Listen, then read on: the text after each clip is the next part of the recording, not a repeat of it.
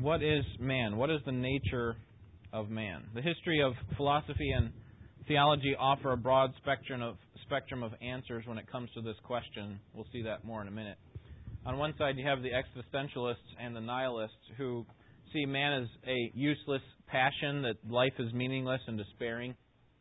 And then you have, on the other side of the spectrum, you have humanists and rationalists who see the good and idealistic form of man, that man at his best potential can reach great heights sort of idea. For humanism, man is the most supreme being in the universe, despite the fact that man was made from cosmic soup and has a destiny to dust, right? I mean, go from evolution to basically, what do you call it? What do you call it when man just stops existing? It stops existing. Annihilation, yes. So they have the idea of evolutionism to annihilationism, and in between, man somehow can accomplish great things. So what we're going to try to do is first look at the Christian perspective of the nature of man, and then we'll look at what the modernists and the postmodernists believe about the nature of man. So, how do we know what to think about man? What you think about God is going to determine what you think about man. That is, our understanding of the Christian faith, our belief in God is really the only system of belief that can rationally and consistently explain the behavior and nature of man. It's the only one. And it's the only one that can explain man's capacity for both good and evil. Only Christianity can do that. And that's because man understands that two main principles, that man is made in the image of the personal God and that he is a sinner. And we'll talk about those here in just a second. So that's the main idea that we want to get at, that we can have a proper understanding of ourselves and about humanity in general because we have a proper understanding about God. So let's look at these two main ideas. First, we are created in the image of a personal God, and second, we are sinful. So I didn't give you a definition of anthropology yet. Anthropology comes from two Greek words, like theology. It's a compound of two Greek words. Anthropos is the word that means man, and ology or logos is the study of. So the study of man, very basically.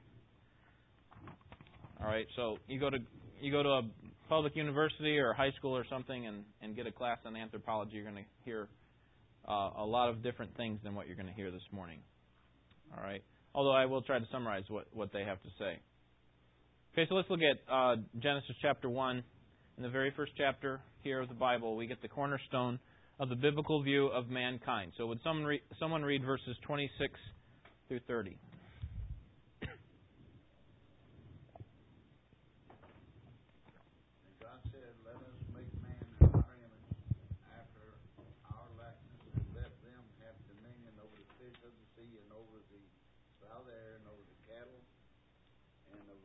Over all the earth, and over every creeping thing that creeps upon the earth. So God created man in His own image. In the image of God created He, male and female created He them. God blessed them, and God said unto them, be fruitful and multiply and replenish the earth and subdue it, and have dominion over the fish of the sea and over the fowl of the air and over every living thing that moves upon the earth. All right. So here we see that something very important when it comes to our understanding of who we are as humans, and that is that we are made in the image of a personal God. You see that in the text, verse 26, let us make man in our image according to our likeness. Verse 27, God created man in His own image. In the image of God He created him. And again, this includes both male and female there at the end of verse 27. Wayne Grudem in his systematic theology points out that the image of God in us should not be identified with one specific characteristic. So we could say, well, this person is creative, so they're made in the image of God and that they have the attribute of creativity. Or this person is kind. This person has the attribute of kindness. It's not that. Instead, we actually are made in the image of God. The fact that we're made in the image of God means that we are like God and we represent God in all of His attributes. Okay? Have you ever considered that about yourself? That you are like God and you represent God in all of His attributes. Now, you may not represent Him well, and obviously even unbelievers are in this category, that unbelievers represent God and are like God in some way, and we'll talk about some of those ways in just a second. But let me just clarify here that there are two main categories of God's attributes, what theologians call the communicable attributes and the incommunicable attributes. The communicable attributes are those that can be communicated, transferred, that's the idea there, that they can be transferred or mimicked by humans. So can you think of any, I just gave a couple examples, but can you think of any examples of communicable attributes, those that we can mimic of God's attributes? Okay, good. Love. I already gave creativity. Kindness is kind of a subcategory of love. Anything else? Any other ways that we're like God?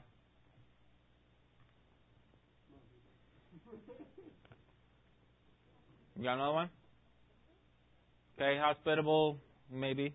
It's kind of a... Okay, good. We have the ability to discern between good and evil. How about personality, right? We are a person. We are made up of mind, will, and emotion, just like God is. Okay, there's certainly forgiveness and knowledge, the fact that we can know something, holiness, certainly there are lots of others. Okay, so that's communicable. When you think about that, think of it in terms of how you are different from an animal, right? An animal is not mind, will, and emotions. An animal cannot show the capacity for love, okay, although they may look like it, like they come up and lick you or whatever, but that's actually not love. That's just some kind of an innate instinct. So then there are the incommunicable attributes of God, and those are the attributes of God that cannot be transferred to a finite being. Can you think of any of God's attributes that cannot be transferred, some that we cannot have that God has, some attribute that... Okay? Omnipotence. Good. So we can't be omnipotent. That is something that is one of God's incommunicable attributes. Omniscience. Omnipresence. How about what theologians call aseity, that is, that He has the ability to create life. He has life in Himself. He doesn't derive life from someone else. We have to have life, or we derive life from something else. You know, the sun, food, from God Himself, obviously. Anything else? How about eternity? You know, we're not by nature eternal beings. We have to be given immortality. So those types of things. So when I'm talking about what Grudem's saying with regard to the image of God, that we are like God and we represent God in all of His attributes, which kind of attributes do you think he's talking about? The communicable or the incommunicable? Right, the communicable. So he's saying the ones that we can actually mimic. So let me give you 5 implications about our view based on the Scriptures of mankind. Number 1, man has purpose and meaning to life. Okay, we have purpose and meaning to life. And of course that purpose is to glorify God. Secondly, we can know God. Third, we are distinct creatures. Fourth, we are capable of moral goodness and creativity. And fourth, we have spiritual worth. We'll talk about each one of those in kind. Okay, so I'll repeat them for you in just a second. Number 1, there is purpose to human life. We live to glorify God and to enjoy Him forever. We understand that life has purpose. This may seem obvious, but it's worth pointing out that postmodernists do not see this. Okay, we'll talk about that later. They don't see any purpose to life. Secondly, we can know God. Okay, this is the second implication on that you need to have on your handout, or if you'd like to. There, we can know God. We could hardly bother being Christians if we didn't believe that we can know God. I mean, it's another obvious point, but it's something that's foundational because we're going to look at these other views of mankind, and they're not going to come to that conclusion. Thirdly, we are distinct creatures. We are distinct creatures. Ecclesiastes 3:11 says that God has set eternity in the hearts of men. He didn't do that in the hearts of animals. Okay. Psalm 8:5 says, "You made him," that is man, "a little lower than the heavenly beings and crowned him with glory and honor." God did not do that to any other creature. We are unique creatures in that way. We are distinct from all of creation. Number 4, we are capable of moral goodness and creativity. Okay, and these are two of God's communicable attributes, the ways that we reflect the image of God, that we have moral goodness and creativity. So actually, Sandra, when you said hospitality, that would fit under that category of moral goodness. So would love and all these others that we mentioned, kindness and so on. Okay, so moral goodness and creativity. Notice what God tells His first creatures to do, His first human beings that He created. Verse 28, chapter 1. God blessed them, and God said to them, He gave them a commission, right? He gave them a responsibility. Be fruitful and multiply, fill the earth, subdue it, rule over the fish of the sea and the birds of the sky and over every living thing. Verse 29, I've given every plant yielding seed that is on the surface of the earth, and every tree, and it shall be food for you, and every beast of the earth, and every bird of the sky, and everything that moves on the earth which has life. I've given it to you for food. So here's the creation. Okay, I've made it for myself, but I've actually made it for you as well. Okay, that you can prosper from it, that you can live, based on the fact that some of these plants are going to have to die, vegetables and so on. And then eventually He would give them meat in Genesis 6. So we are unique in that way, in that God has given us the capacity for moral goodness and creativity in labor. And so His command to cultivate the earth is one that's based on the assumption or the implication that we actually have the capacity to do so. Number 5, every human being has inherent spiritual worth. Every human being has inherent spiritual worth. Okay, so we said that we are distinct creatures. We're distinct from all the other parts of creation that God has made. But here we're saying something actually a little bit more direct, and that is that we have spiritual worth. That is that God values us. We are valuable to God. As the sovereign ruler of the universe, whatever God thinks is reality. Whatever God values is valuable. Whatever God says is true. Our moral and spiritual worth is derived from God's estimation of us. Think of a diamond, for example. Okay, in and of itself, it's just a rock. It's just as valuable as any other rock. I mean, if you just think about it in terms, it's just even a cut diamond. What's the difference between that and just an ordinary stone that we pick up and cut and make it in the same shape as a diamond? What's so special about a diamond?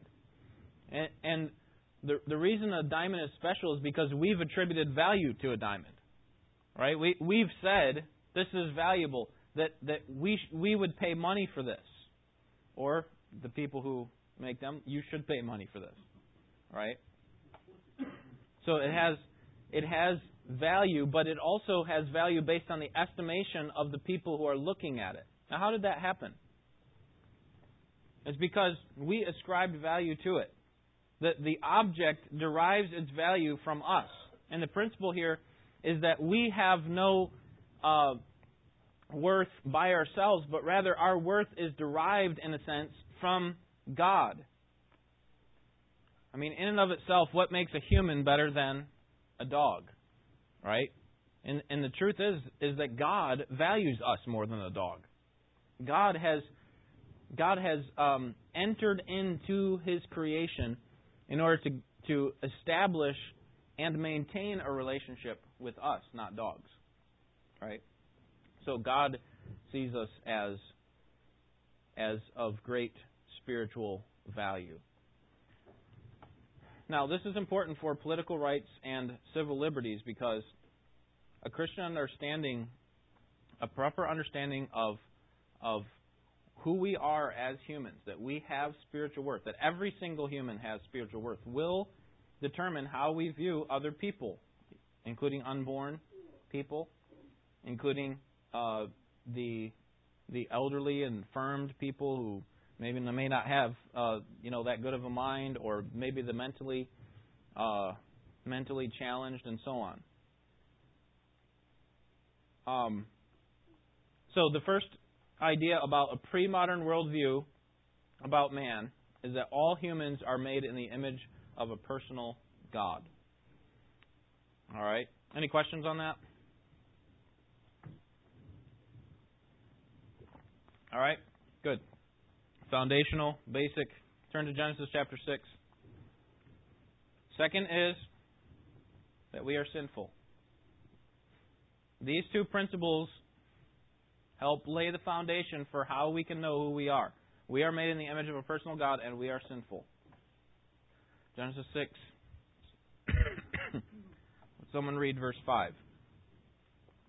The Lord saw that the wickedness of man was great on the earth, and that every intent of the thoughts of his heart was only evil continually.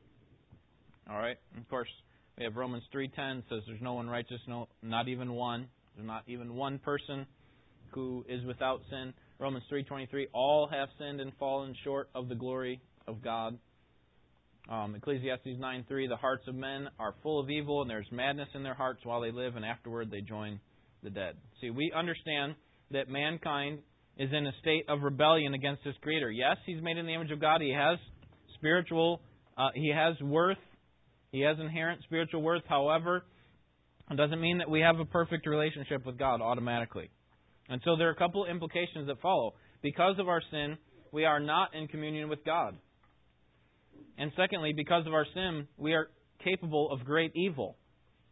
So, we are sinful, therefore we're not in communion with God. Secondly, we are sinful, therefore we're capable of great evil.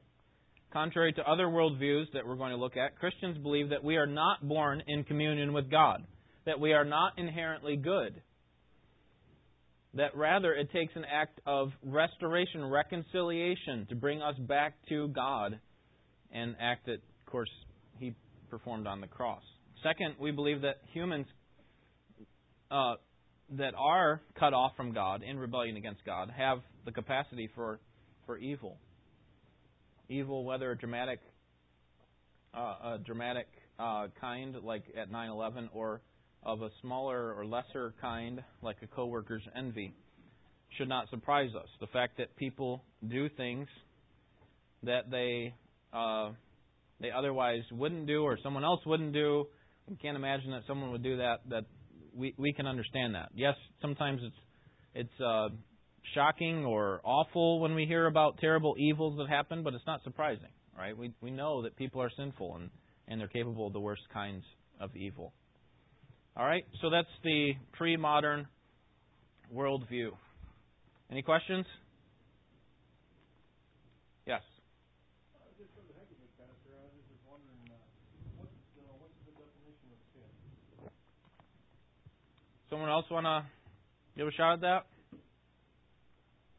Well, what I learned was that basically means that anything that falls short of God's glory is kind of like sin. Okay. Anyone else want to add to that or put your stamp of approval on that one? Paul?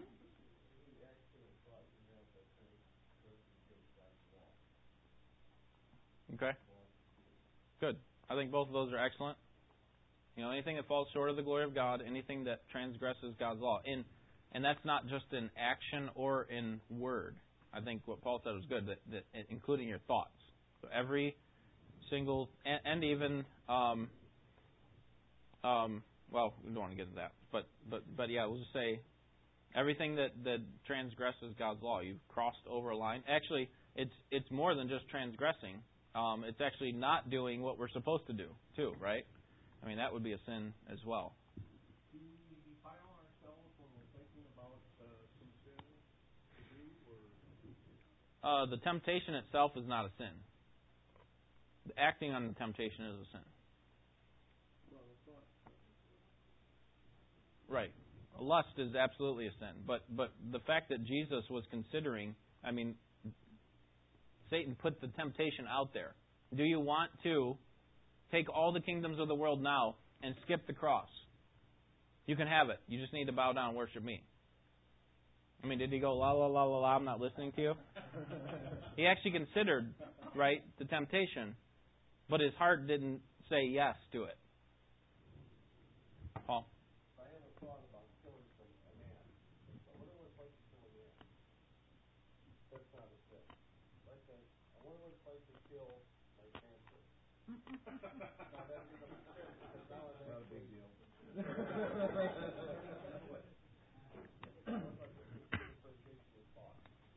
Yeah, so I think there's a difference between a temptation and a sin. We just have to, but yeah, when you actually act upon it, when you participate in that lust of whatever it is that there's something that I want and I'm going after it, and it doesn't have to be a physical thing. It can be something that's all done in the mind. All right, the modern worldview. As before, we want to explore the facets of modernism, which there are two: the Enlightenment period and the Romanticism period. So first, the Enlightenment. The Enlightenment thinkers held that man is distinct because he has a capacity for, remember, reason. It's all about the mind for the Enlightenment period. The Enlightenment thinkers continue to think of mankind as a distinct part of the world, so they still saw, yes, we are distinct. Remember that third implication we just looked at. But the reason that we're distinct is not because that God created us and He made us to be distinct, but rather we're distinct because of our own human reason. So that's your blank there, reason. Not because we're made in the image of God. They don't buy into that. Enlightenment thinkers continue to believe that God tended to view mankind as generally in communion with God. That those who believed in God actually said, well, we're already in communion with God. And the reason that we can be in communion with God is because we can use human reason to get to God.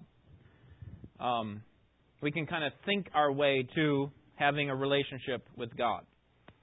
And they agree with us, pre-modern Christians, that mankind is distinct and that we can actually know God. That was another implication. I can't remember which one, but I think it was number 2. They also held that we are capable of goodness and meaningful labor, but they believed those things were really coming out of their own human reason, not because they were made in the image of God. Now, there are obvious problems with this view. First, can you think of any human beings without capacity for reason? Don't point at anybody in this room, okay? Are there, right. Mentally challenged. Yeah, infants, small children, right. Yeah, then you got the people who are older, who have dementia. So even the unborn, right? The Enlightenment worldview has no grounds to call these people human beings. And so some horrible conclusions follow. Cruelly, it implies that those who cannot think cannot know God. They cannot have a relationship with God. That if you're not smart enough, right? And this is not just about the mentally handicapped, right? It's actually talking about people who are not as enlightened as they are in their thinking, that they can't actually know God. You have to be one of these some of the elite crust of people. And so really they have no place for some of these other categories of people that don't have the capacity to think. They located human worth within the inner relationship to the divine and became far more race conscious.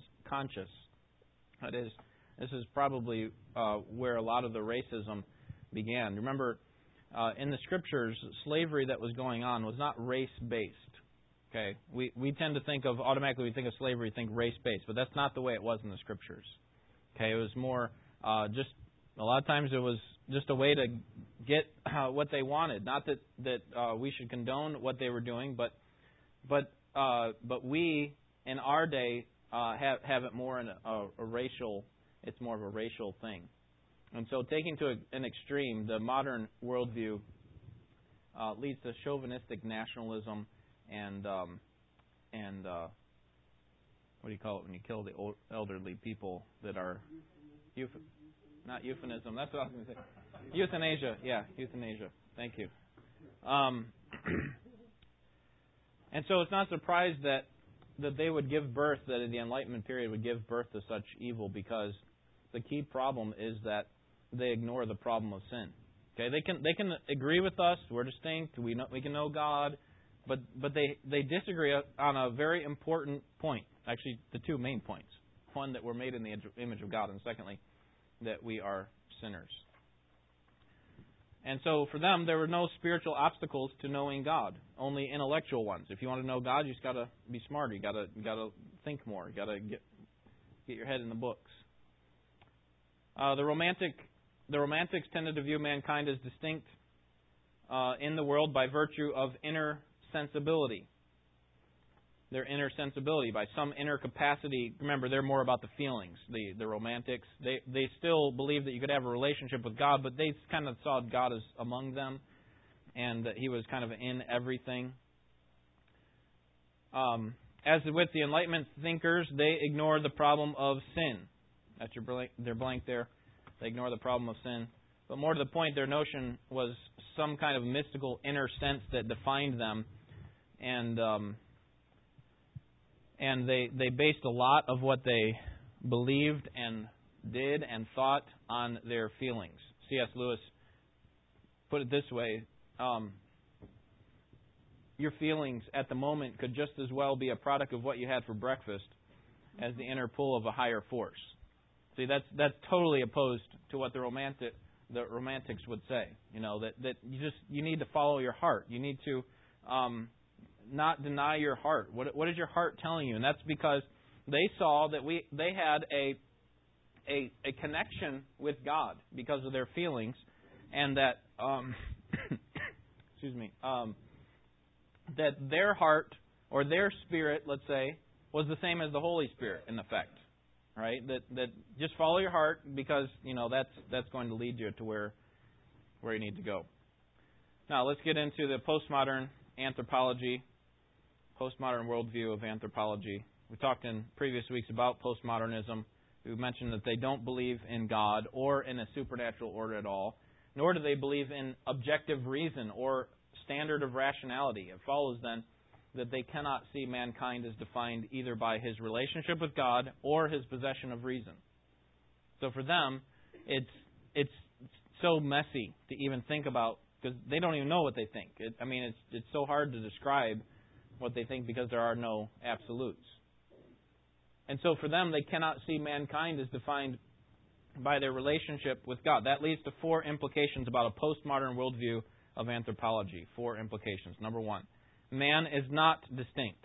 Okay, that's in contrast to what we saw before, where we said man is distinct by virtue of being made in the image of God. For them, man is not distinct. They see little distinction or uniqueness about mankind, which is why you have all these animal activists, right? They treat them like humans. They spend thousands and thousands of dollars.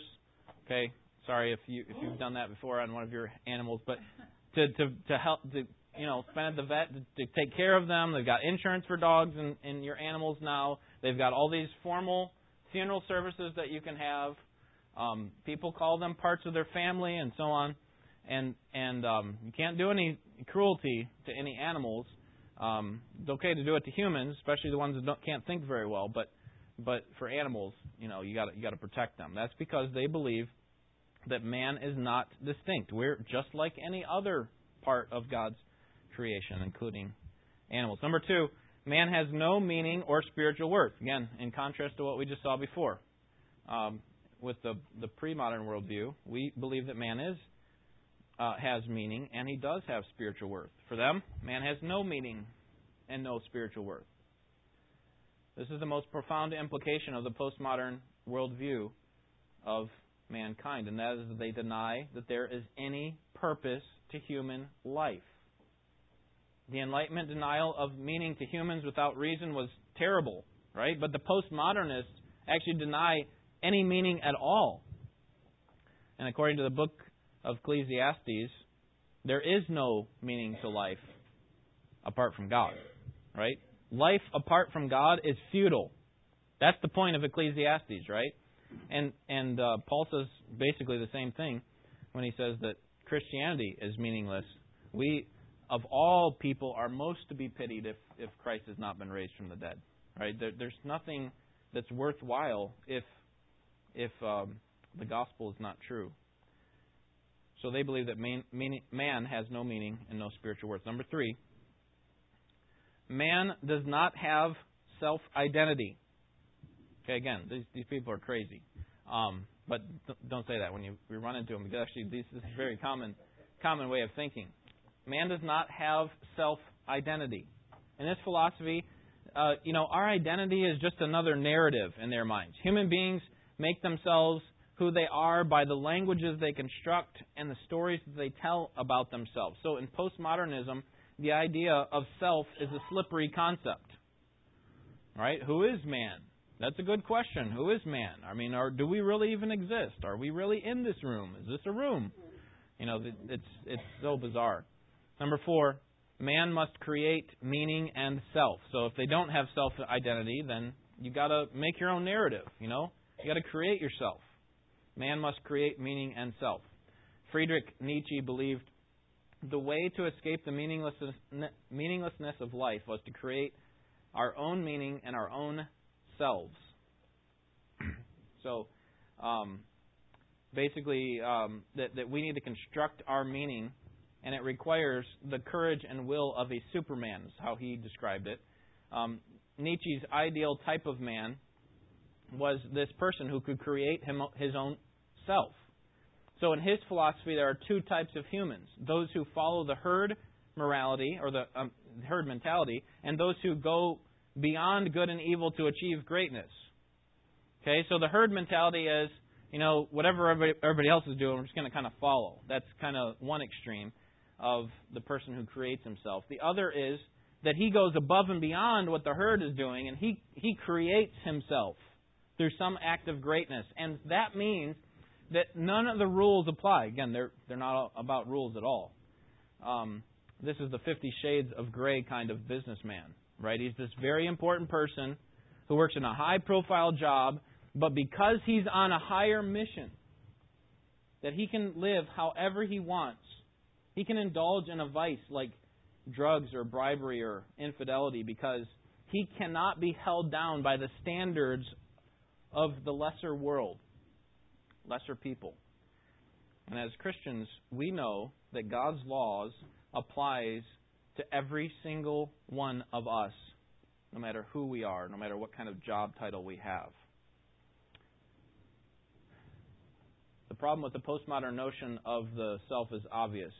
The meaning that we create of ourselves, like if we create ourselves, create meaning for ourselves, create identity for ourselves, there's no meaning at all in that. If we're going to have something that gives us meaning on which we can stake our lives, it must come from outside of us, something greater than us, someone greater than us. So how do we respond to this? As Christians, we respond to the conclusion of the matter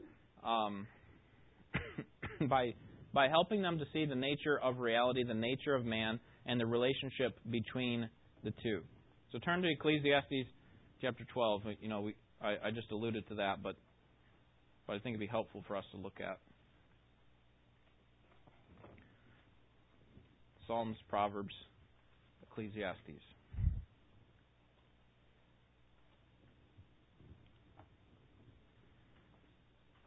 We certainly should recognize and help them to see that our life is but a breath, right? It's a vapor, James calls it. The psalmist in Psalm 39 says each man's life is like a breath. It's here for a little while, James says, and then it's gone. It just vanishes away. That's our life. And postmoderns, they possibly would agree with that statement. Our life is just for a short time, and then it's gone. And so let's live it up. I mean, is their conclusion. They come to a different conclusion than we do. But along with the fact that our life is but a breath, we also should acknowledge that God loved us and sent His only Son to be the atoning sacrifice for our sins. Despite our smallness and seeming insignificance, God has chosen to value us, to esteem us, to make much of us, and that should give us tremendous meaning, that there should be meaning to life. And particularly, we can respond to the postmodernists by speaking frankly to them and acknowledging that with them that, yes, you know what, life is meaningless apart from God. But notice the conclusion of the matter. Would someone read chapter 12, verses 13 and 14? The conclusion, when all has been heard, is fear God and keep His commandments, because this applies to every person. For God will bring every act to judgment, everything which is hidden, whether it is good or evil. So if you've read through Ecclesiastes, you probably relate very well with it, but then you're also thinking, well, what's going on here? Why does he keep saying that there's no meaning in life? Vanity, vanity, or meaninglessness. There's no point to life. But then he concludes, and this is what we can't miss, because postmoderns would probably agree with a lot of what is said in Ecclesiastes, but if they don't see any meaning of life after looking at Ecclesiastes, then they don't understand the book. They don't understand the purpose of the book, or they're simply defying against it. And the purpose of the book is here at the end of the record here that we have, verse 13. Fear God and keep His commandments. This applies to every person, for God is a judge. Okay, God will bring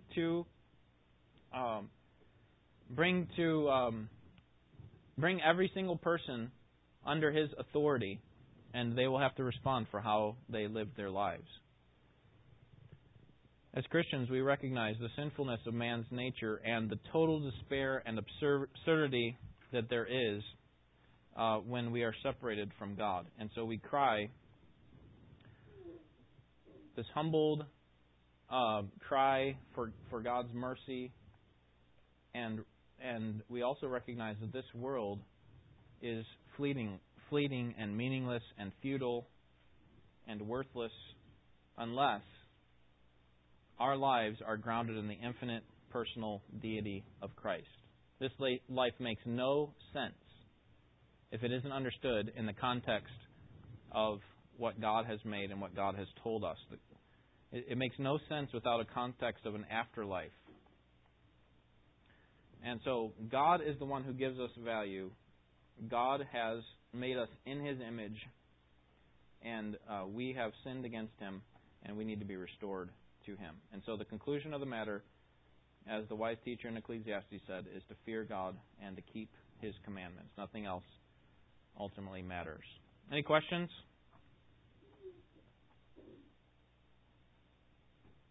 Jennifer?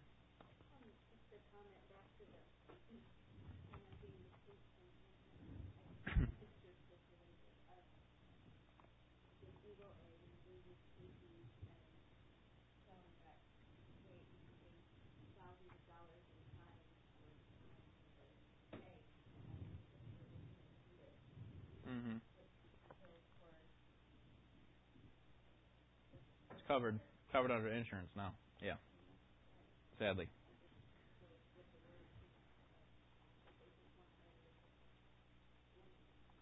Right. Yeah. Obviously, you do have some exceptions to that. You know, I think about it in terms of cruelty to animals, cruelty to children. You know, you leave a car in you leave a car in a baby, it'd be in big trouble. But leave a baby in a car on a hot day versus, you know, leaving a dog or something. You know, there are different measures they do, but what you're going to find is that people have different standards of measures based on where they're at. I think some of that has to do with the fact that they do have a recognition that there is some worth to this little child who's sitting in the car, you know, toasting it. I mean, it's sad, but at the same time, they don't recognize this, that there's a fetus in the womb of a mother that has no worth in their view, and that is extremely sad, and that's why we've had 50. I think it's been 50 million babies that have been killed in the last 35, 40 years. Bill? I don't know if I can articulate this very well or not, but I've been studying the book of Obadiah with Dr. McGee, Mm-hmm. and talking about humanism. And Thursday or Friday, he was talking about people, I don't know, maybe think we were talking about evolving from animals. And he said, no, we drop lower than an animal, because an animal doesn't get drunk. Animal doesn't beat his wife up. Animal is not a homosexual.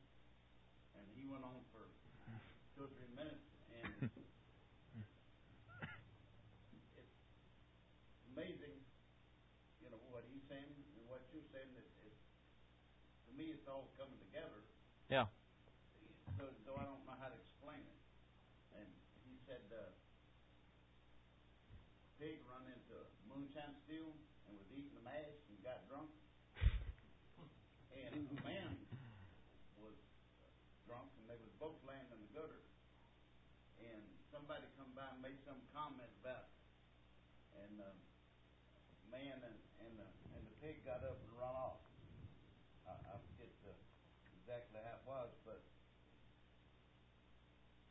I don't know how anybody could think that we evolved from an animal. I don't know. If that's being smart, I'm glad I got kicked out of 30. Yeah. I don't understand that. Yeah, I mean, I think there's a lot of truth to what he's saying there. That there's no defiance that can be done by an animal against the holy God. They're completely innocent in that sense. But we in our sin have put ourselves in a much lower position in that way. That's why God's love is so amazing, that He's seeking to restore us despite what we've done to Him. We're the pinnacle of His creation, really, which is why the Genesis narrative slows down at the 6th day for us and tells about more details about how He gave life to man and how He gave life to woman. And that's the pinnacle of God's creation. And yet we rebelled against Him. We betrayed Him in our sin, and He still pursued us, and that's what makes His love so amazing. Let's pray. Lord, thank You for Your grace and Your continual pursuit of us despite our sin, and even after we've been redeemed by the blood of Jesus Christ, we still do not move to an instant place of perfection. And so that means that we still displease You at times and disappoint You through our sin. We grieve the Holy Spirit. And Lord, for that we are sorry and ask for You to restore us and to continue to pursue us like we began by singing. Be our shepherd, Lord, and lead us all the way until the end, until we are fully perfected and made more like our Savior, Jesus Christ. We pray in His name. Amen. That's that question that Greg asked about